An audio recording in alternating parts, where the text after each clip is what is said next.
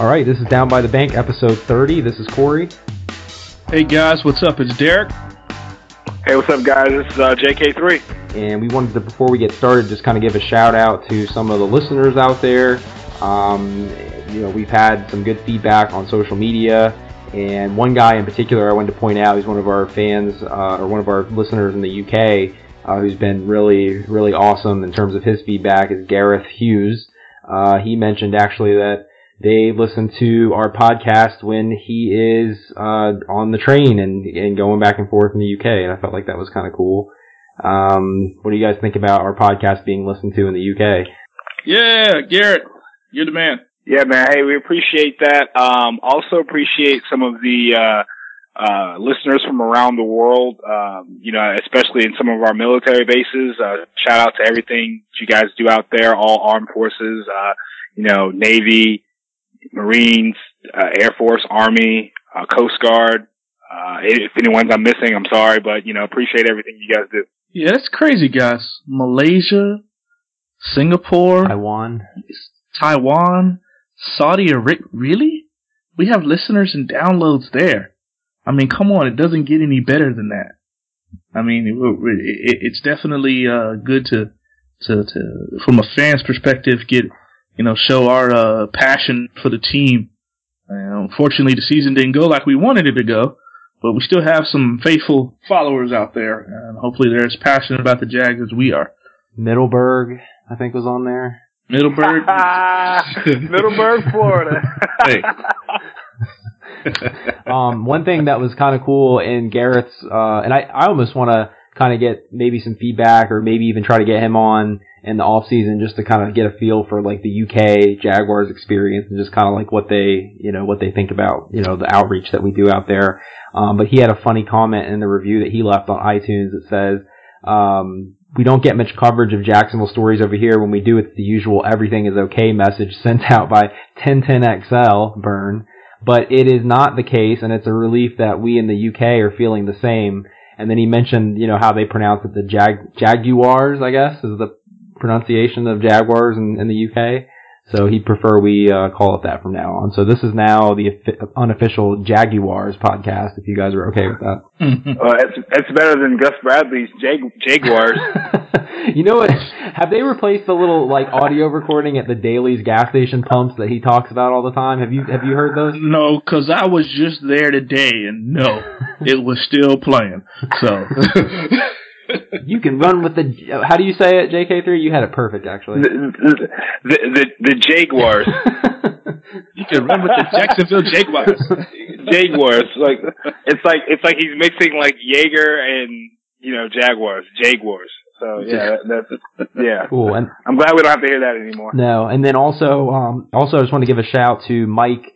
Probably has the most AOL username sounding name from the 90s.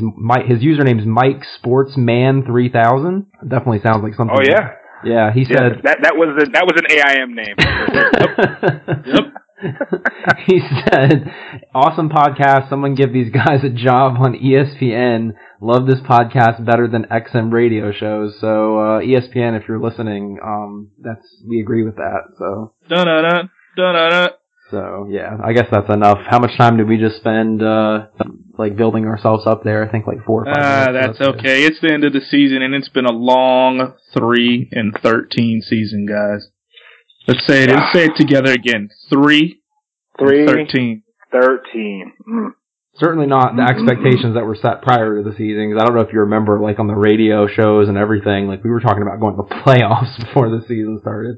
I want to say I thought 9-7, 10-6, maybe. I thought we would do better, but obviously not, and me being stupid. That's just unfortunate. We now have the changes that are taking motion, trying to find a head coach. And we'll see what happens. But 3-13, what does that get us? It gets us number 4 in the draft. Yeah, I was on the the up and up. I thought that was going to be 10-6. I tell myself every year, do not drink the Kool-Aid. Don't drink it. It's not good. Don't. It's not red. It's not grape. It's not the orange, even that a lot of people don't really like. But it was, I tasted it. I had one sip, and a couple of my buddies and I were there at Ale House on draft night when they got, Jalen Ramsey. The next day we got Miles Jack. We were doing it, man. And then now 3-13. Hey, that's just terrible. Terrible. That's just terrible. Quick historical / cultural reference. You guys know where the drinking the Kool-Aid thing comes from? I'm gonna go out on a limb and say that it's from the South. Derek, what do you think? I just, what is it, a 90s television commercial about the big red Kool-Aid man? I don't know. No, I do like those commercials, but no. Actually, it's like really horrible. Have you heard of Flavor Aid? Like the off-brand Kool-Aid? Have you ever heard of that? Yeah. Yeah. Uh-huh. So basically, like this guy, and I share a last name with him. I hope I'm not related. Like Jim Jones. You ever heard of him? Like Jonestown. It's like that like cult thing in like South America where he got everybody to come there and commit suicide by drinking poison. Yeah. I remember that. Yeah, that's actually where that comes from. So that's wow. History lesson. I thought you were talking about Jim Jones the rapper. Oh God. Yeah, that's who it is Jim Jones the rapper. This is recent. It happened like a week ago. Did you know that? During the preseason, we fly high, and then during the regular season, we falling. Yeah, okay, enough Jim Jones references. But falling. That guy looks like he's like 60 years old too. Is he? How old is he? Who knows? Who knows? I just Googled him, and his actual name is Joseph Guillermo Jones II. So just a heads up. All right, so. Oh, and then also the headline came up that Kanye West checked into the hospital as Jim Jones. So that's well, since it is National Trivia Day, I appreciate those tidbits you just threw in there about Flavor Aid and Jim Jones. Off-season talk. Oh gosh.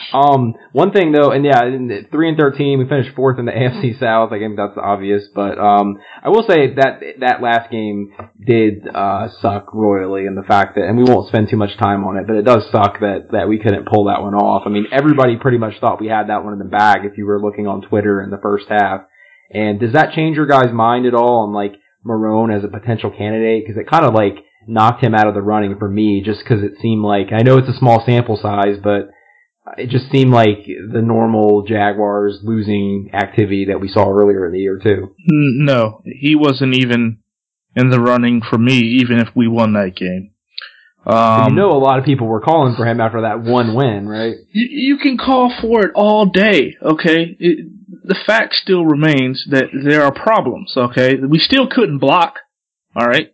We still couldn't block. The only difference between Gus Bradley and Doug Marrone is he knows what Bortles' weaknesses are, and he took advantage of his strengths, okay? And that's what a coach is technically supposed to do, but still, you don't need to keep the same blood around. We got to get some new faces in there to get these guys. What was it that Beachum said? I'm tired of hearing things about we're getting better. What about when we start winning? Right. If that don't sum it up right there, I don't know what does. So with Marrone and that 1 week that we won, that's just a little taste of what winning is. Winning is a cure-all. Right. When you get a W, when you start performing and doing things that you should have been doing all season long and which should have been a carryover from the last season, even though a lot of the plays were in garbage time. But when you do get that W, you see how quickly, things, look up on the up and up. But then when you take an L, it's, all right, no, we don't want him anymore. That's the difference between winning and losing. That's the difference between making the plays to win the game and, not, or playing a prevent defense with, a minute left in the fourth quarter when you've got Andrew Luck, driving down the field. That's literally the difference between winning and losing right there. Right. Somebody actually at work made a really good point. And Derek, I know because you've talked about this before with like Bortles and body language, and maybe we haven't been able to see enough winning to really see this side of him. But when you saw Andrew Luck at the end of that game, like just kind of like flipping out over that victory, even though it was completely meaningless, I just thought that was cool. And I hope that Bortles is then into the game as much as he is, because you could tell, even though the game was meaningless, it was huge for him as a victory. I'll make a reference here, a basketball reference. Michael Jordan in the 90s had this clause in his contract called for the love of the game contract, which meant he could play the game at any time and he wouldn't be penalized for it because he loved playing basketball. I'm curious if Bortles loved playing football under Coach Gus Bradley. Sit back and think about that. Do you think he actually really loved playing football? You think he enjoyed going to practice? Probably not. So maybe Marrone did give them a little small spark, just a glimpse, like JK3 just said, winning cures everything. But Andrew Luck, the reason why he jumped up and down, because he loves playing football. We didn't make the playoffs, but we still won. Right. Well, and I'll kind of like to jump on that, and JK3, I don't know if you read this, but Bortles apparently came out today in kind of their interview sessions as they were cleaning out their lockers, just saying basically, well, you heard about it the other day, he's been playing hurt, I guess, but then he came out today and said that I guess Greg Olsen had disagreed with his going out and working with the trainer that he had worked with in California the year prior, and that's part of the reason he stayed in Jacksonville and just worked out with the receivers. So it seemed like, it seemed like there's a lot of grievances there, and things like injury-wise and coaching-wise and things that the players were comfortable with that really showed that one of the complaints people had about Gus Bradley and his coaching staff, which was the adaptability to the personnel that you have. If Bortles is saying that he's more comfortable working with a particular guy and it makes him better, as evident by his last season, why would you not adapt and let him do that, In my opinion, and this is not just a football, thing, this is just a life thing. There's two sides to every story, and then there's the truth. So, it's funny how all these things start to come out about how, Blake was hurt. And if he was hurt, I understand that, he may be hurt, but we do have a viable backup in Chad. Then you even let the kid, Brandon Allen, take a spin or anything else like that. If you're hurt and you're playing hurt, one, I think it's kind of selfish because you are, quote unquote, the franchise quarterback. So you shouldn't be putting yourself in that position, and you should be getting the treatment that you need to get yourself back into the game to perform at an optimal level. That's just my rant on that. And then secondly, these things come out after the coach is gone. People start saying these things, oh, well, this was that, or I didn't need to do this, or I felt like a caged animal here, I felt like this, and I felt like that. One thing that shows on the football field and it shows on film is instinct. These are professional football players. When you're put in that position to play the game and you're put in that position to make a game time decision, everything else goes out the window. Right. The scheme goes out the window. The preparedness goes out the window. What comes in play is your instincts, the game speed, the things that people can't measure. That comes into instincts and that comes into play. So half the time when I hear all this stuff about some of the players, like Tashawn Gibson saying that, he didn't do his research, and he wasn't used to the scheme, but I can tell you that there was a couple plays that were left on that field where Jalen Ramsey tipped balls to you and they should have been catches and you didn't catch them. Mm-hmm. So what does you not catching the ball have to do with the offensive scheme and the coaching? The same thing with Blake. Ollie didn't want him going out to California and, perfecting his craft and doing everything. Okay, I understand that because most of your receivers are here, but then again, a Spirit airline flight to California is probably like $35. I'm pretty sure he could have fit the bill for his guys to go out there and get some work done, but that's beside the point again. And then when it comes back to your instincts, you throw the ball to the receiver. You're a quarterback. You've gotten a D1 scholarship. You are a winning quarterback in college. You were able to throw the ball and able to make some of the routine throws last year. You need to step up and make those routine throws and rely on your instincts as a football player and not a schemer and not if I'm hurt. If I'm out here, if I'm strapping up, I'm playing, no excuses. Remember this too, like you said with scheme, what we talked about earlier in the season, Corey, only about 25 to 30 plays are actually scripted. Okay, especially on the offensive side of the ball. So after that, it's all by feel. What's the team doing? What are we doing? What's working? What's not? You can't go by the coaching bashing. Now, some of the players made some valid points. I thought some of Jalen Ramsey's points were kind of valid. I liked Kelvin Beacham's line, obviously. But then others, it's on yourself. It's really on you. Some, they hold accountable. Others are like, well, I'm just going to blame it on the coach because he got fired anyway. That's just, no, I'm sorry. So, only the first quarter's probably scripted, and that's probably only half the first quarter. Then after that, it's Well, and like maybe you guys can explain this to me, but like I just don't understand as somebody who doesn't know the X's and O's as much with Jalen Ramsey. Like, what is he actually talking about? Because I mean, wasn't he on the other team's top receiver every game? I mean, isn't that what he wants to be doing anyway? So like, what exactly is he wanting from the next coaching staff? I'm not getting that. So some of your top corners in the league, not all of them, but some of them will shadow the receiver wherever he goes. So like, if the receiver lines up in the slot, one thing that another team would do, if you have a very strong corner, then they'll take their best receiver, move him in the slot, make him motion out of the backfield, put him opposite. Ramsey would just stay up at top, where he was. Okay, so what you call that, and there's many different names for it. It's called like the boundary corner. Okay. The shortest side of the field.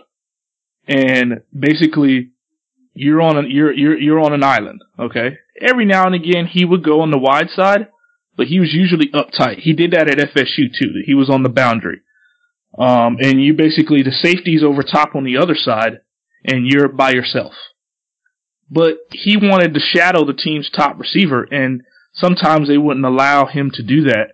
And it kind of just took him out of place because they knew good and well you're not going to try him with your third, string receiver, the third receiver on the depth chart, unless he's wide open. You're not going to try him. So it's essentially taking him out of the game. Where if he move him around and show different looks, then that makes it confusing. Corey, if you look at it kind of like, and the best example that I can probably say, and this guy, he didn't play corner per se, but the way Pittsburgh used Troy Polamalu, how he was literally everywhere on the field. He wasn't like a typical, a strong safety or free safety. I'm not sure which one he was actually labeled as, but he wasn't your typical, safety that was just back there playing center field looking for big hits. He was, there's been times where you've seen him, jump over the line and make a sack. Right. There's been times he's been lined up as like a fourth linebacker. There's been times he's been lined up in a nickel position too, and a nickel is kind of one of your faster, more physical, DBs. You usually have, 4, but if you have a guy that can play nickel, he's kind of maybe a hair or two behind, one of the other receivers is why he's not starting, so he comes in on nickel packages. So if he was, if they were able to get him in different positions in Florida State, he played a little bit of safety also, right there? Yeah, that's right. Yeah, so he's a versatile athlete, and when he says he felt like he was caged, it means that he was only playing that boundary or that short side of the field, as opposed to where he's the type of player where he knows where the play is going to go and where the all-star receiver is. He wants to be able to follow that guy wherever, and that just wasn't in the scheme of things. That's why Richard Sherman is, he gets so much scrutiny, because it's the same defense that they have in Seattle, kind of the same blueprint, and how a lot of people say he won't follow anyone. And that's because of the scheme that he plays. Okay, that makes sense. I don't know, it just seems kind of like, again, I don't know if I'm just looking at it not too in depth, but like for a defense that finished, like what was it, like 5th or 6th in the league total?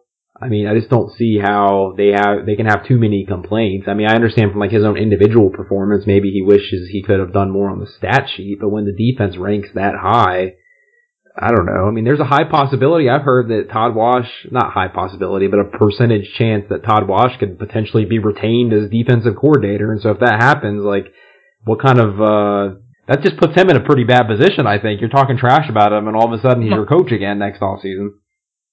Not really, though, because if you think about it, they are saying we could have been better. They finished 5th or 6th, and they're seeing room for improvement. When a player says that, and they're owning up to that from not just, the coaching, but also they say, hey, we could have done better. That speaks volumes. And that also, the second thing is, they're saying is we. Not as I, not as defense, but as we. We, the team. So, although their messages are a little bit different as far as what coach or what the coach did or caged or winning or whatever, at least it sounds like they're standing together for the most part. I agree. And one of the things that hasn't been in this locker room for a while is accountability. and the accountability to want to win.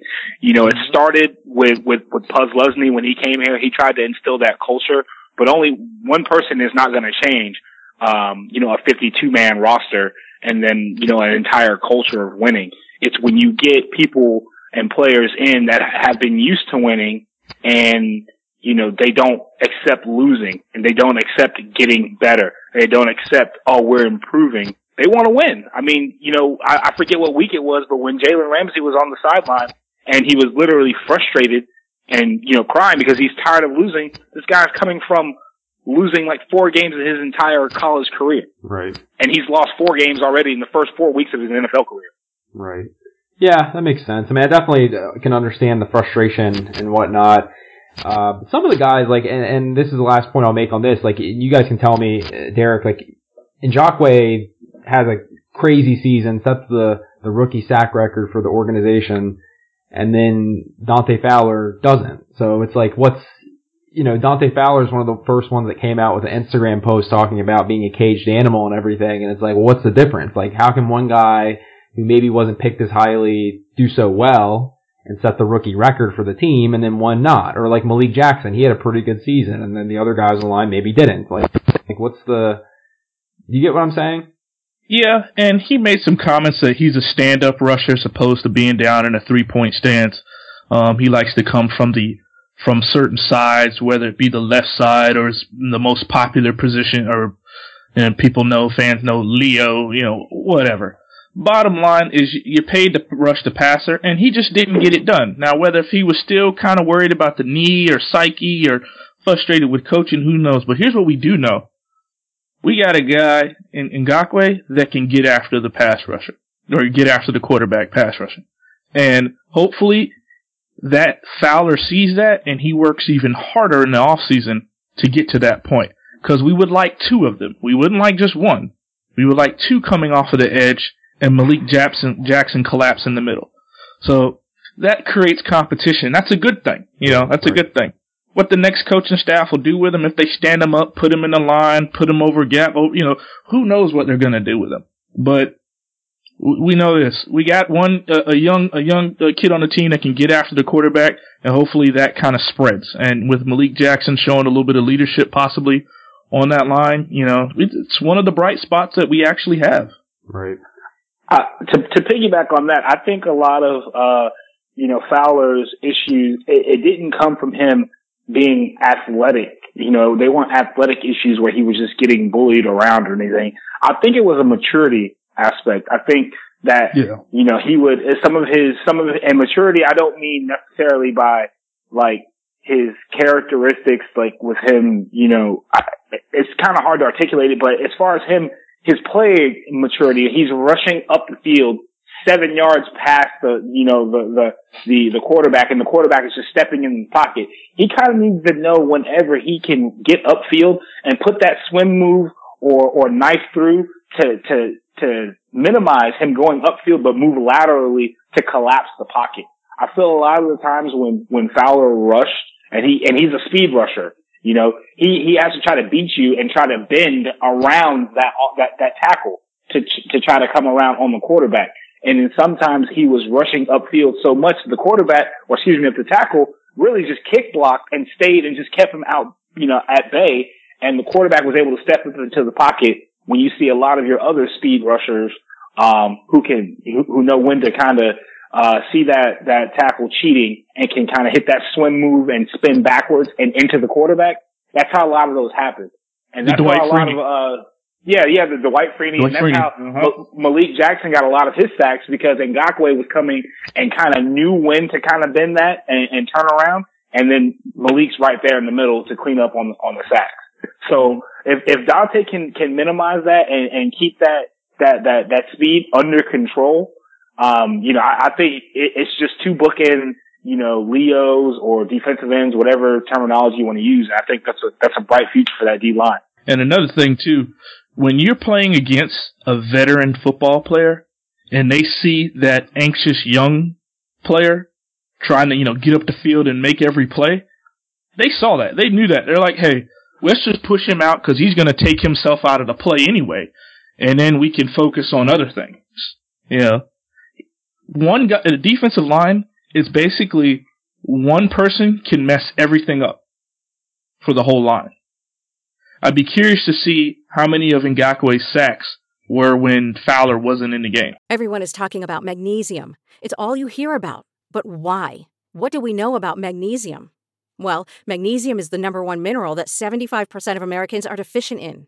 If you are a woman over 35, magnesium will help you rediscover balance, energy, and vitality. Magnesium supports more than 300 enzymatic reactions in your body, including those involved in hormonal balance. From functional medicine doctors to mental well-being and female hormone experts, we all know that magnesium is the one mineral to improve all aspects of well-being and health. But which one?